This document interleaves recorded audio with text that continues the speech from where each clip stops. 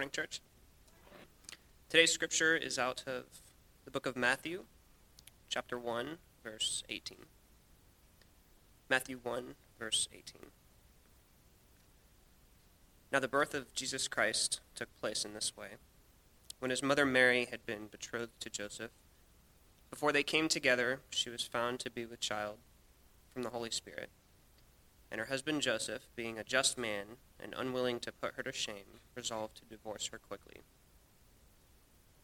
But as he considered these things, behold, an angel of the Lord appeared to him in a dream, saying, Joseph, son of David, do not fear to take Mary as your wife, for that which is conceived in her is from the Holy Spirit. May God bless the reading of this word. Brandon, thank you. If you wondered who was behind the piano there, that's Brandon. So you get to see him. It's on the front there. So good. So good. Would you pray with me? Lord, we are so grateful for your great love toward us. And Lord, we pray that we would experience your love in a deeper way, even this Christmas, as we reflect on what you've done for us and why you have sent your Son for us, and how that is such a beautiful expression of your love. Lord, we would like to express our love to you this morning and remind ourselves as well as you that we are grateful to be able to love such a wonderful, caring, beautiful, gracious, merciful Father. And so we love you, Lord. And Lord, we pray for those who are away from us this holiday season. Some are perhaps still away at school or traveling to visit family. Some are deployed, some are ill. And Lord, we lift them up to you and pray that they too would experience your love and be able to express that love to others on this beautiful, beautiful holiday season where you celebrate your love. We ask now that the Holy Spirit would speak through me words that honor Christ and that help us to deepen our relationship with you, our love relationship with you. We pray all these things in Jesus' beautiful name. Amen. It is better to have loved and lost than never to have loved at all. Love is a many-splendored thing. Make love, not war. Love means never having to say, you're sorry. All we need is love. Love is all we need. Love is blind. Or, thanks to Jim Morrison and the Doors, hello, I love you. Won't you tell me your name? Hello, I love... Yeah, okay, that's good enough. Just want to see how old you were.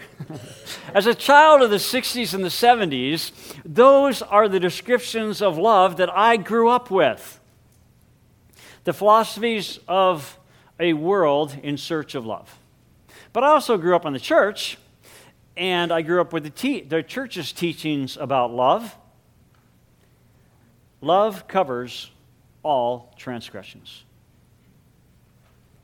A friend loves at all times. Love your enemies. Love your neighbor as yourself. He who loves his life loses it. All men will know you are my disciples if you have love for one another. Love is patient. Greater love has no one than this, that he lays down his life for his friend. Love does not seek its own. Love God with all your heart, with all your soul, with all your strength, with all your mind. God so loved the world that he gave his Son. Nothing can separate us from the love of God which is in Christ Jesus, our Lord. Love does no wrong to a neighbor. Love is kind. Let all that you do be done in love. For the love of Christ controls us. The fruit of the Holy Spirit is love. And this is love, that we walk according to His commandments. Be devoted to one another in love. Let love be without hypocrisy. Love never fails. On this fourth and last Sunday of Advent, we come to a new theme. Want to guess what it is? The theme of love. Let me remind you where we've been. On the first Sunday of Advent, we talked about hope. And we saw that hope is risky, but we should hope anyway. And we saw that we should let the Word of God and the Spirit of God inspire our hopes and our dreams. The second Sunday of Advent, we talked about peace, and we saw that Christ at His first coming brings us peace in the storm. That's personal peace.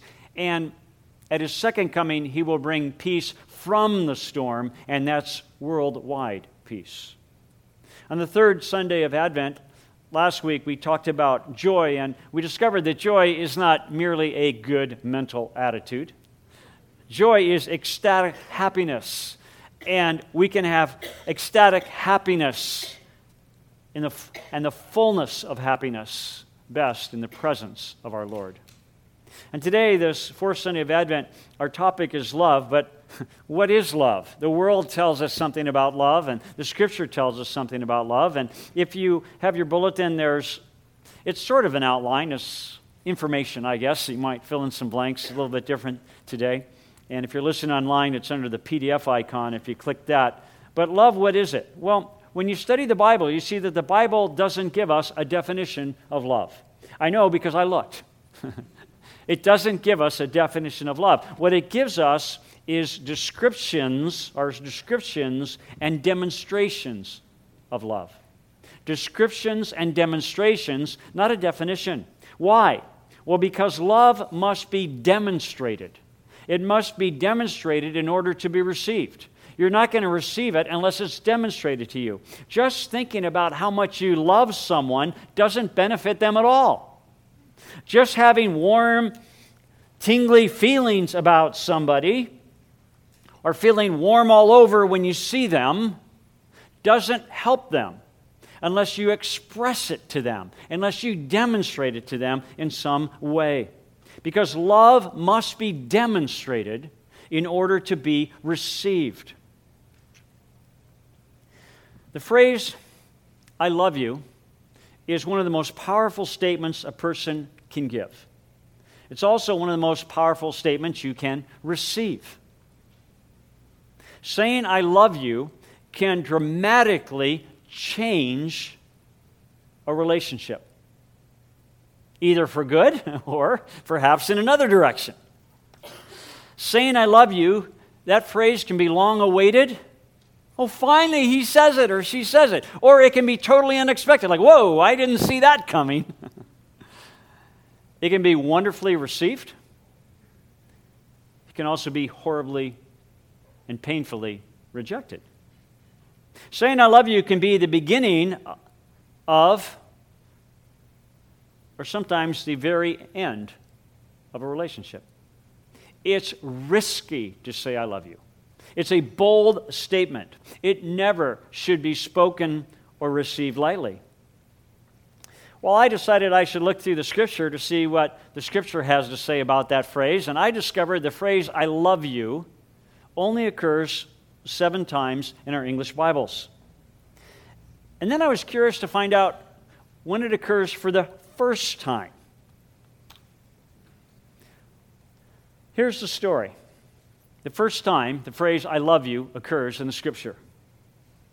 An angel of the Lord appears to a childless Jewish woman and tells her that she's going to have a miraculous pregnancy, that she's going to give birth to a son, but not just any son, but a very special son, a son who will be a deliverer of the nation of Israel.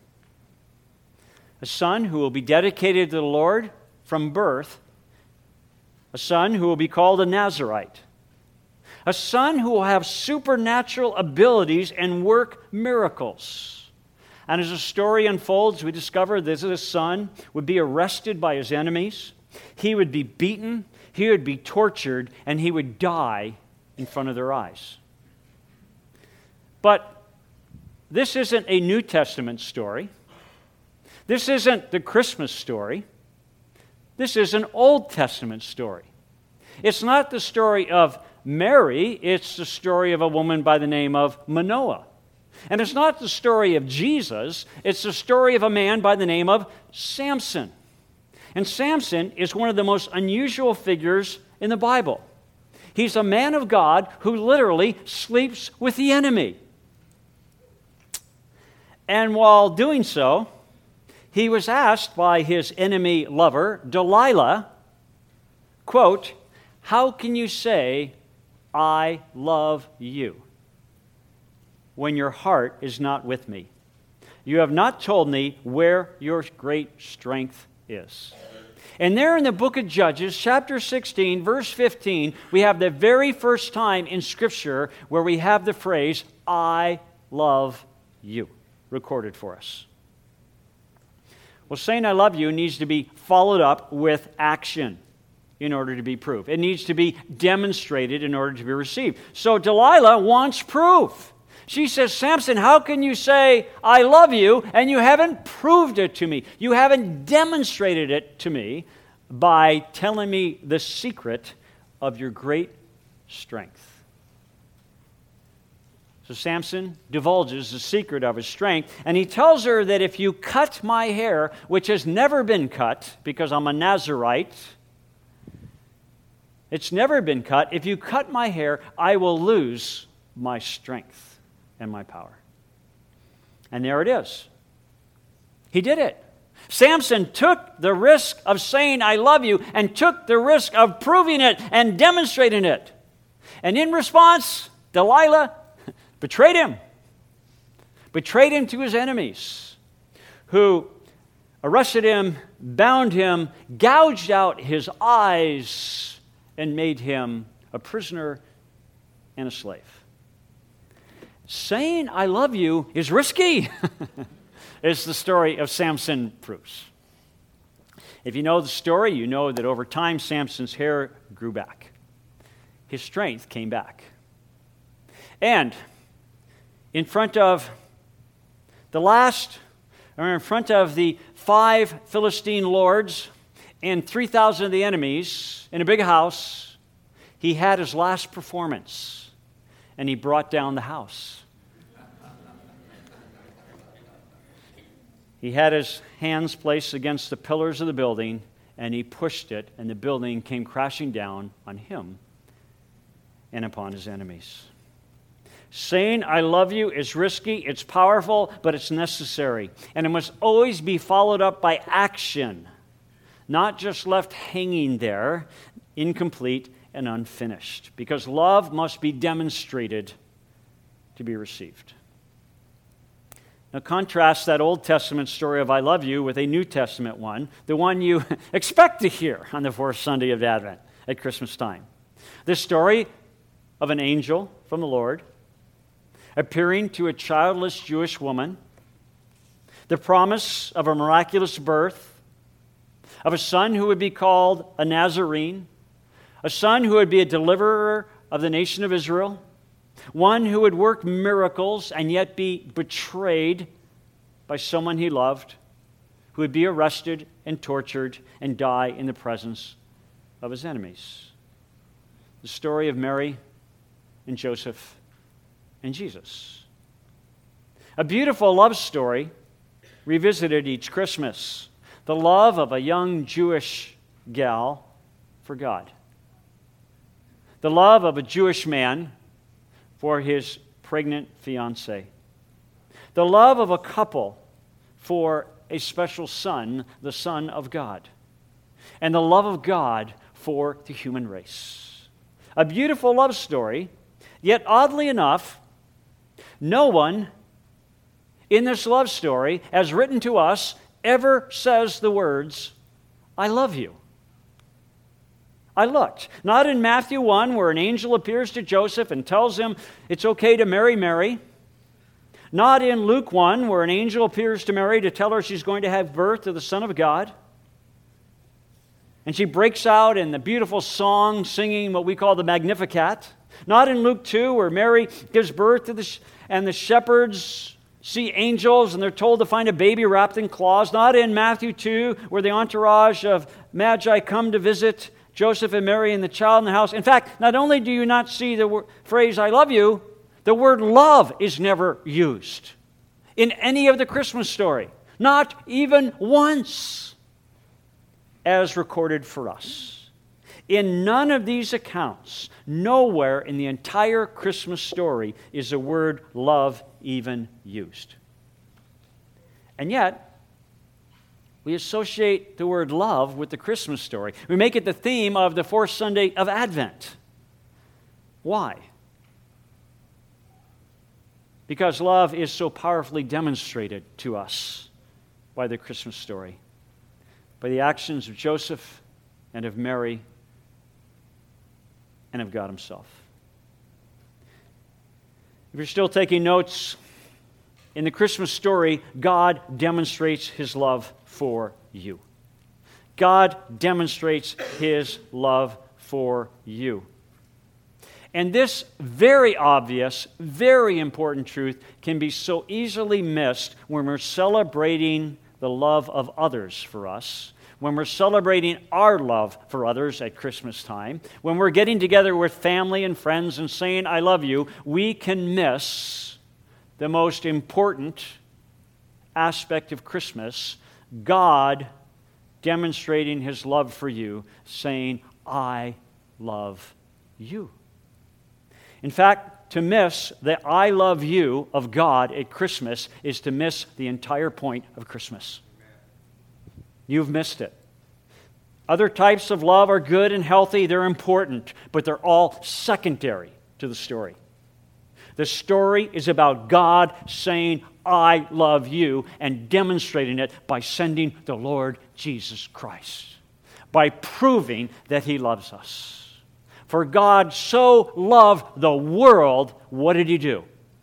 He sent His Son. He gave His Son to us. That's how He demonstrated His love. He didn't give us a definition. He gave us a demonstration. You know, at Christmas time, sometimes people feel left out. It's easy to feel left out at Christmas. Maybe you go back to work or you come to church and someone says, oh, that Christmas party was so great. That was like the best Christmas. Oh, that's right, you weren't invited. And you go, ooh, you feel a little left out because you weren't invited. Or maybe you send Christmas cards out to your friends and you don't get them back. Or you give someone a Christmas present and they don't reciprocate. Or someone gives chocolates to all the other neighbors and somehow they missed you and you feel left out. It's Christmas and your kids didn't call. Or if you're younger, maybe your parents didn't call. Your significant other didn't call. Your best friend from high school didn't call. You feel left out. The phone didn't ring. Or you're leaving after Christmas Eve and the pastor greets everybody by name, wishing them Merry Christmas, except you. He doesn't know your name. He goes, good evening.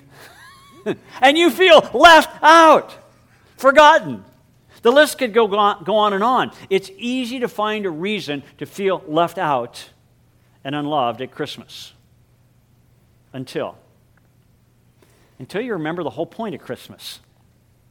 You remember the very core of the story.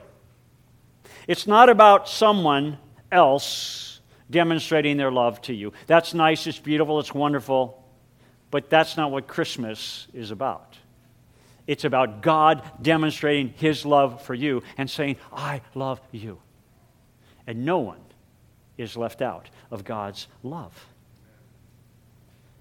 Because God demonstrated it. But you need to choose if you're going to receive it from Him. If you're going to look back and say, and I love you. Some of us have told someone, I love you. And it hung there. It hung there. You've been there. And the other person said, thank you. That's not what you'd hoped. And when God says, I love you, he doesn't just want it to hang there. He wants to know if you love him. And you love him by receiving his gift, by receiving the Lord Jesus Christ into your life as your Savior. And that's how you say, I love you. One of the mistakes that we can do at Christmas time is to go around expecting other people to show their love to us. And we're going to be disappointed, perhaps, when that doesn't happen. A healthier approach is for you to see yourself as the dispenser, as the demonstrator of love, regardless of what other people do. To be the one who initiates saying, I love you. To be the one who initiates demonstrating love, regardless of what you get back. That's what God did. God took a risk. When he sent his Son to demonstrate his love, he took a risk to say, I love you. And that's a good example for us to take a risk. It's always a risk when you express love. I'd like to read to you a delightful story from that series, Chicken Soup for the Soul. It's a true story. Little Chad was a shy, quiet boy. One day he came home from school and had told his mother that he wanted to make a Valentine for every other student in his class. His mom's heart sank. She thought to herself, I wish he wouldn't do that, because she had watched how the other children treated her son Chad. When they walked home from school, her Chad was always left out, was always walking behind all the other children. They laughed and hung out together and just had a fun time walking home, but Chad was always in the back, never included. But nevertheless, Mom decided she'd go along with her son Chad, so she went out and she purchased the colored paper and the glue and the crayons so he could make Valentines for everyone in his class. For 3 weeks, night after night, Chad sat at the kitchen table and painstakingly made 35 Valentines, one for everyone in his class. Well, Valentine's Day dawned, and Chad was beside himself with excitement. He carefully stacked all the Valentines together, put them in a bag, and bolted out the door to school to give away the Valentines. His mother decided to ease the pain and to bake him his favorite cookies and to serve him nice cold glass of milk when he came home from school, because she just knew that he would come home disappointed, and it hurt her to think that he wouldn't get many Valentines. In fact, she was wondering if he would even get any Valentines. That afternoon, she had the cookies ready and the milk on the table. She heard the children outside walking home. She looked out the window, and sure enough, all the children were laughing and having the best time without Chad. And Chad was behind them in the rear. She fully expected him to burst into tears as soon as he got inside the house. His arms were empty, no Valentines.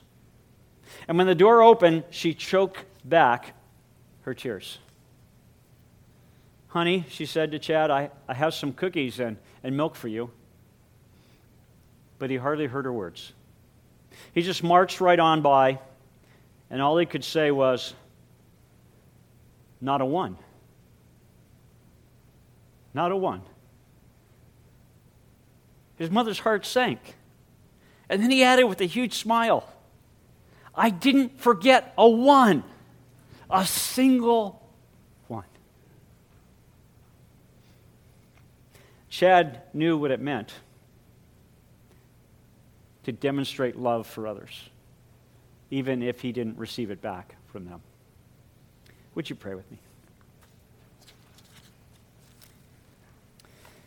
While your heads are bowed and eyes closed, would you still listen?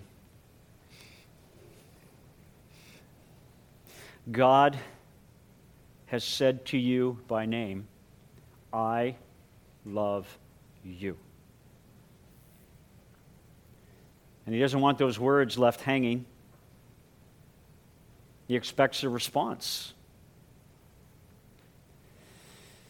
And everybody in this room has either responded by saying, I love you, back to God, or has rejected that love or ignored that love in some way. If you're here and you have never received the love of God by receiving His Son, Jesus Christ, into your life, a Son who came to die for your sins, to be buried, to rise from the grave and conquer death, a Son who offers you eternal life in a perfect place, free of all sin and hurt and pain. He offers you the best, but He doesn't force it because He loves you, and He gives you the chance to respond by saying, I love you. If you're here and you've never responded to His love and would like to, just tell Him right now in your heart, Lord Jesus, I love you. I want you in my life. I accept your love for me. I believe you died for me and rose again, and I say thank you, Lord Jesus. Lord, during this Christmas season, we ask that we would receive your love, and you would help us to demonstrate that love to others. We love you, Lord Jesus. Thank you. Amen.